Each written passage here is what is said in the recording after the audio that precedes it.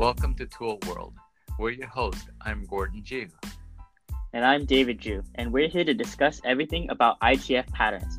If you're interested in learning more, make sure to like the podcast. What's up, guys? Welcome back to Tool World. This is Mr. Ju, and I've got Master Ju here with me today. It's a bright, sunny day, isn't it, Mr. Ju? Yes, it is. Yeah. We've actually been doing our Taekwondo classes outdoors. How's that going for you, Master Ju? Yeah, it's good. It's nice to be outside and get some fresh air and seeing all the students. And so, yeah, just a different experience compared to the online classes. Yeah. I would say at the beginning of this week, it was kind of weird. Yeah, why is that? No, just like you're kind of uncomfortable. It's like new. Sure. But sure. I think, a couple days in, I'm feeling it feels good. Feels good. Yeah.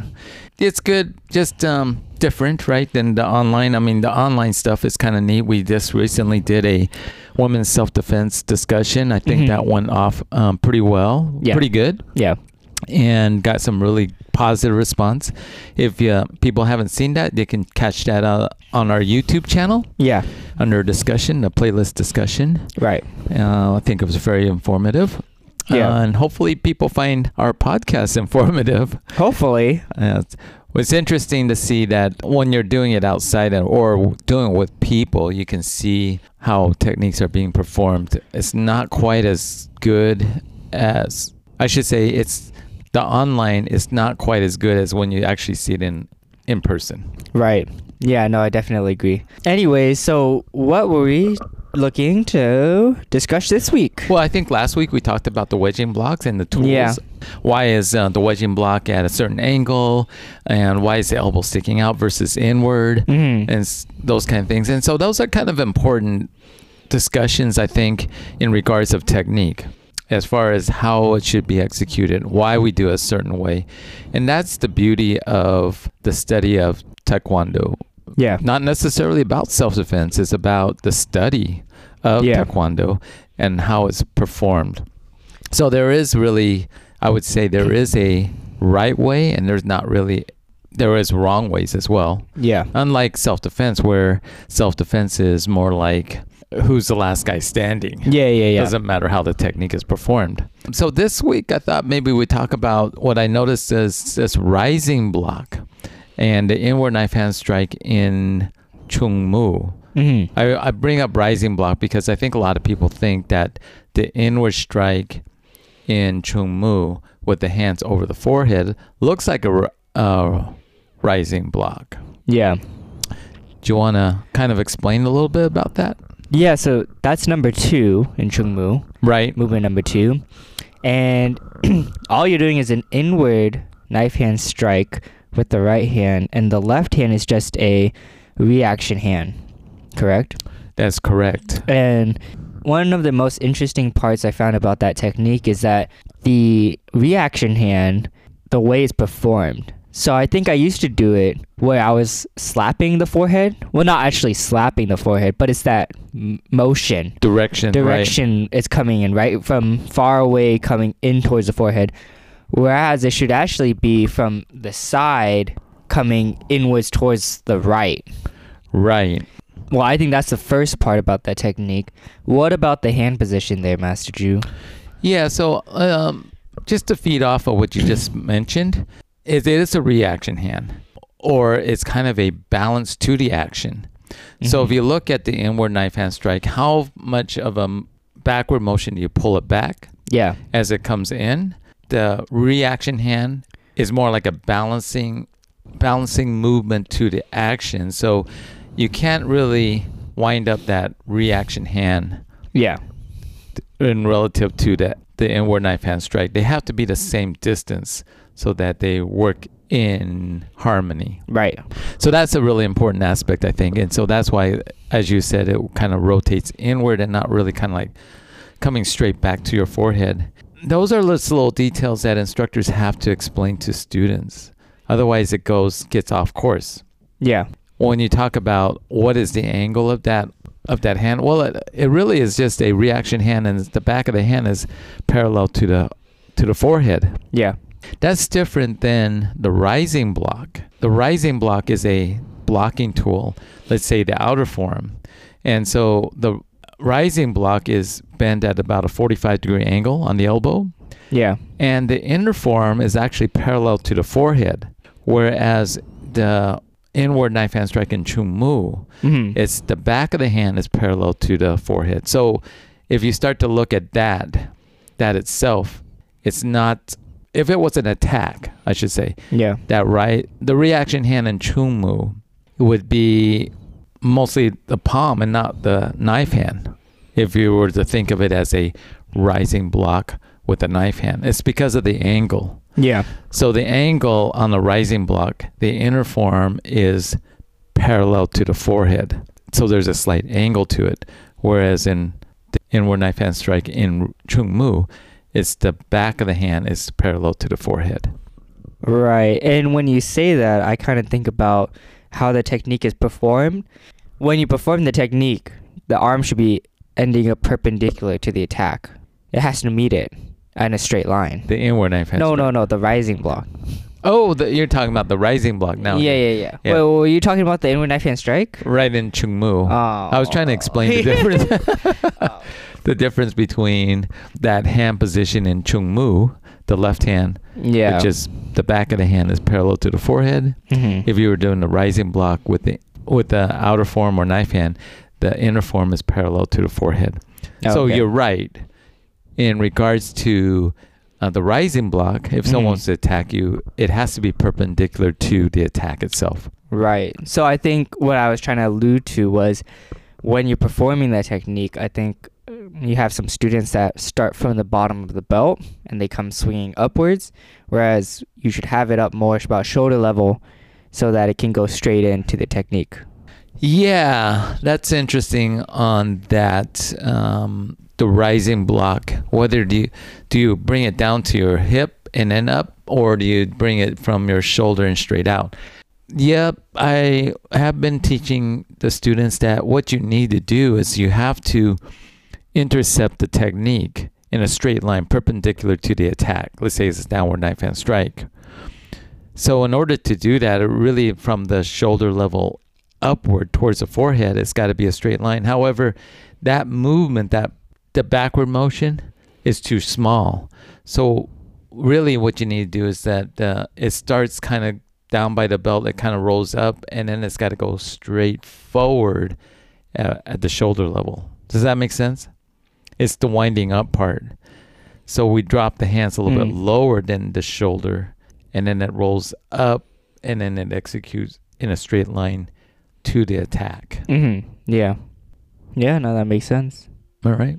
I shouldn't say we should see it different, but a lot of our students kind of misinterpret what I say, and so when they do it, it looks like it goes from the shoulder straight up. And when you look at other people around the world, where it looks like it might be coming down by the belt and kind of coming up, it's not really from the belt just coming up, because it's not really intercepting. That's more like a deflection. Yeah. So it has to intercept. So you have to find a way where it kind of, let's say it comes down towards the belt and then it comes out to intercept. Yeah. But is it rising defined from the shoulder above? Yes, techniques that are going from the shoulder and above. I feel like it seems counterintuitive to drop. I mean, I agree it should drop. Maybe I said above the shoulders, around shoulders is too much, but anything below that seems like counterintuitive, because it seems like, can you get more power from that? And I would say, I don't know, negligible, and seems like takes too much time, and seems like you're leaving yourself open. I mean, based on our conversation last week about the wedging block, and General Che saying if it's more than this, you can see the body's too open. So why would you drop the hands to perform the technique? That's a very good point. I think if you look at when we talk about that backward motion, Yeah. like for instance, when you're punching, how far do you actually pull that hand back? Obviously, some people pull it way back where their body's like side facing and they can't see their opponent. Yeah. And then they throw the punch. Yeah, more distance allows you to have more speed Yeah. to accelerate for sure. That's true. So the rising block, I may not really necessarily agree that it should go to your belt. Mm-hmm. However, I think you do need some kind of wind up. So maybe your hand is in a ready position. Maybe it's by your shoulder, like if you were fighting. Yeah. It might roll down a little bit down low, and then kind of comes up. Right. Yeah. It's kind of like a rising block with the X knife hand. Like in Jungun, Mhm. you have the pressing block, and then you go to the rising block with the X fist. It doesn't really just go from the pressing block and then straight up. Yeah. It actually breaks apart. And where is that hand breaking apart? Maybe at the solar plex level, shoulder level, and then it shoots up. Right. So same with rising block, Yeah. I say. Yeah. No. So a yeah. slight movement, maybe a little bit lower than the shoulder, down to the belt.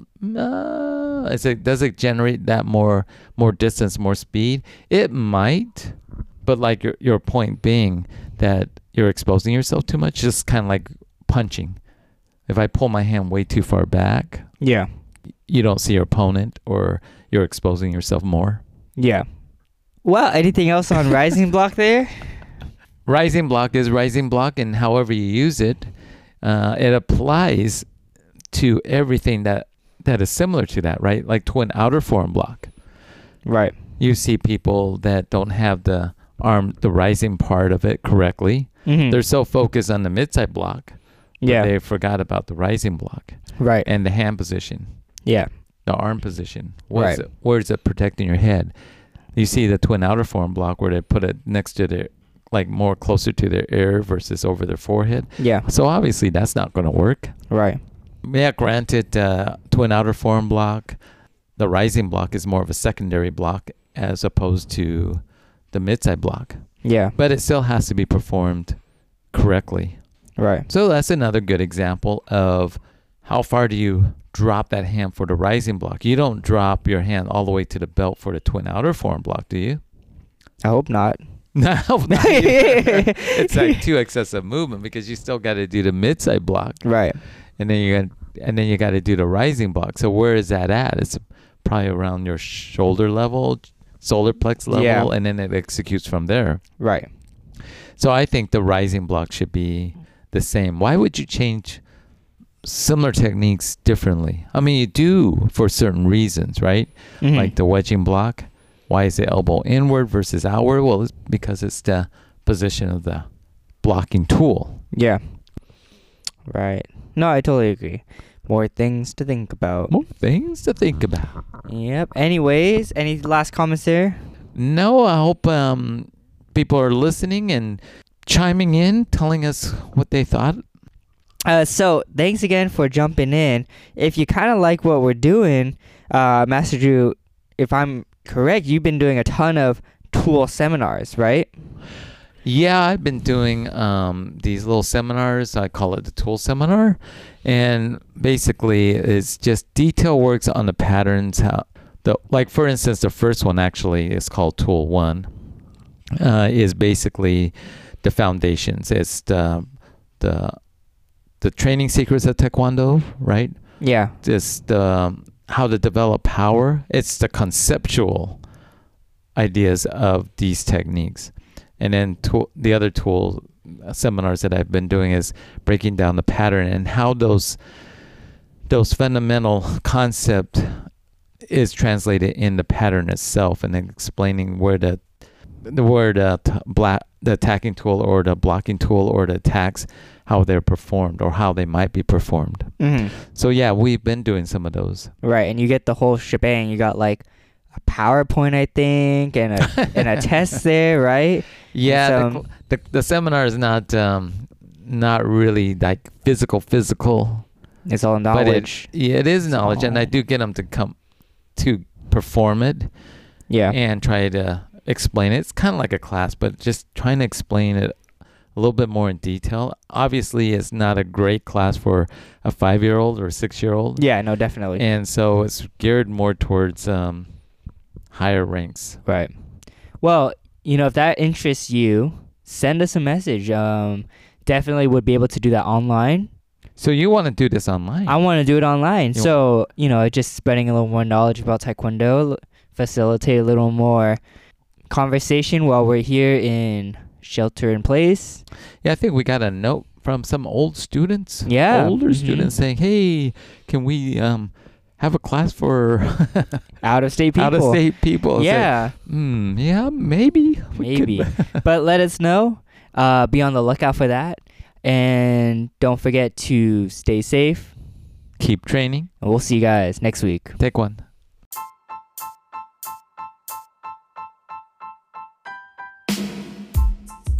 Thanks for listening to our podcast.